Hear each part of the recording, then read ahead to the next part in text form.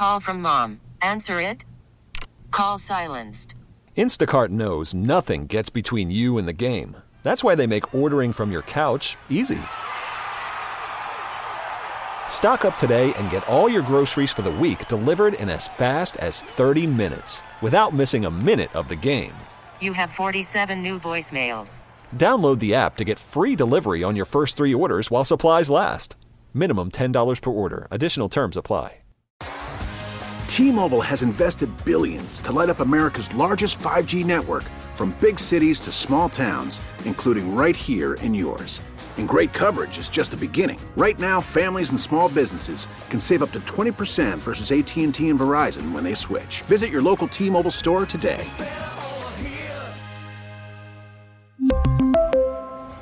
Plan savings with 3 lines of T-Mobile Essentials versus comparable available plans. Plan features and taxes and fees may vary. Early reports from Bradenton. Paul Skenes throws so hard he's breaking gloves. He broke Quinn Priester's glove while just playing catch today. It was thrown in there so hard during long toss session, I guess. And if you want to get clicks, if you want retweets and likes, if you're covering spring training, just put out video of Paul Skenes throwing fastballs. Because that gets Pirates fans very, very aroused. Been very, very excited about the prospect of watching him in AAA for the start first 2 months. Season at Indy. I was just going to say, start the season at Indy before bringing the hard-throwing game to the big leagues. All right, Donnie's going to host from 6 to 10:35 tonight. We're excited about that. He's got a doubleheader. The Pirates' win total is on the rise. Let's have a conversation about the state of the team as they get to spring training.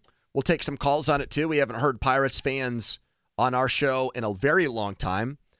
Really, it's been months since we've had a conversation that's gotten your voice heard on it. 412-928-9370.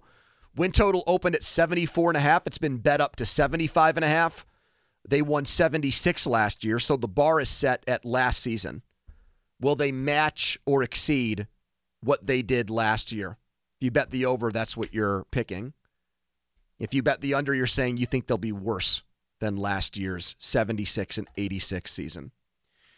Before we get into how we feel about that, what we would pick, let me say it is disappointing to me that the odds makers think the Pirates are in park, that they're right where they finished last year.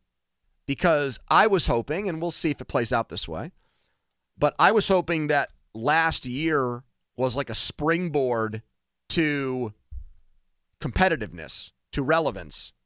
That if we're looking at the last time the Pirates got good, that this was 2023 was the 2012 season all over again. And they pushed late, unlike that team, which collapsed late, but they got close to 500 late in the year. And, okay, make some big moves the following offseason. Now you only have to be, the 6th best team in the National League to make the playoffs. What was Arizona's record last year? They won, I think, 84 games? Yeah. Okay, you go from 76 to 84. That's not a huge jump or leap. And then the wild crapshoot that is the postseason means anything that can happen. Yeah, we're seeing teams that barely get in. The Phillies 2 years ago, the Diamondbacks this season go on playoff runs. So that honestly, when the offseason started, was not inconceivable for me. So that's why the fact that the people that set these numbers, it's depressing to me that they didn't think the Pirates on paper looked better than last year's year and than last year's team and make that number, I don't know, like 79.5 or 80.5. Based on what the team has done this offseason. Like, ask the question, do you think the Pirates are going to have a winning record in 2024? Okay. Yes or no? Put the number there, 80.5, 81.5, something like that. Based on the offseason that they've had, you're disappointed that that's where the odds makers ended up with or came down with. Do you think they deserved to be higher based on the offseason that they had? Would you, if you were in charge of setting the Pirates line, so you have to take into account what everybody else did, what they did, and how that all shakes out, give me the line that Andrew Filippone, professional odds maker, would have set here. I would have set it at 76.5. I would have set it 1 win higher. Why? Because they're getting Cruz back. So that is a big addition. Yep. And at some point, they'll have, I think, one of the best young pitchers in baseball on their roster, but it won't be for the entire season. So I think that's an upgrade, and I like their bullpen. So those three things would have me thinking that they're equal to or a tick better than last year's team. Those three things. And you're asking me where I would set the number there for that reason. But if I'm going to just say this right now, I'm very concerned about pitching. Looks like their starting pitching to me is a real Debbie Downer, and that's why I'm starting the season. I'm like the Missouri of the Pirates. They need to show me. I'm in a show me mode with them. Do you know what that? I want to be pleasantly. I want to be pleasantly. Show me. They're like Missouri. I want to be pleasantly surprised by what they do. But if I, gun to my head, if I had to make a bet 75.5 over or under, I would go under today. Now the caveat there is one of your worst, probably your worst bet of all time was a season over under win total for the Seattle Mariners. Yes, in where 2008. I hoodwinked my dad into giving me my graduation present in the form instead of investing it cash, in stocks. Yes. You said I can do better on win totals.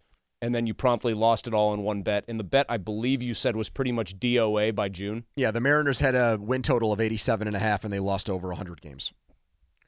Was that a harbinger of things to come for me? Yes. So I would set it at under what I would, A, take the under on 75.5. B, I think I'd set Well, why would you bet the under? Well, a couple of things. Here, I'll list the positives. They get Cruz back. That's the biggest positive by a considerable margin. I actually do agree that as much as I kind of rolled my eyes at it in the context of a starting pitcher discussion, like how frustrating it is that they didn't do more to their starting pitching or for their starting pitching, they appear to have created a good bullpen. Although we already know, basically, by like Jason Mackey's analysis of things, he doesn't expect Aroldis Chapman to be there past the trade deadline. He does not. Okay, so we know that like the most plugged-in insider doesn't even think Chapman's going to be there. The rest of the guys, they got innings eaters. Perez is an innings eater as a starter. The one guy that Gonzalez is an innings eater. I think both guys you can squint and say maybe they'll regain their form, but they're innings eaters right now. Their best pitcher is going to start the season in AAA. He's going to understandably be on an innings restriction. It might be that only 110 or so innings get thrown at the big league level by that guy. My presumption is that he ends up as their best pitcher almost from the second he joins the major league club. He is their ace. And better than Keller. And that's not like taking a shot at Keller, but Keller tailed off a little bit last year. And then here's the real reason. They started last year without O'Neal Cruz for almost the entirety of this first month. Like technically month plus. They started in March. They were 20-9 on May 1st on an off day. They played. Still hard to believe that was the case. I know. And they were outscored. They weren't doing it with smoke and mirrors. Shelton got himself a contract extension. They were outscoring teams by a lot of runs. They looked like a team that was just against all odds kicking the absolute unholy bejesus out of everyone they saw. Thought they were going to win a bad division at that point. I think you said they were, and I didn't even say like I could necessarily blame you because they had gotten themselves such a head start. Then they proceeded to play 56-77 from that day forward, which was second worst in the National League ahead of only the Rockies, who were 50-83. 421 ball. Now, I would say in the crucible of a major league season, which is 162 games, 29 games at the start doesn't tell who you are, or really any 29-game stretch doesn't say who you are.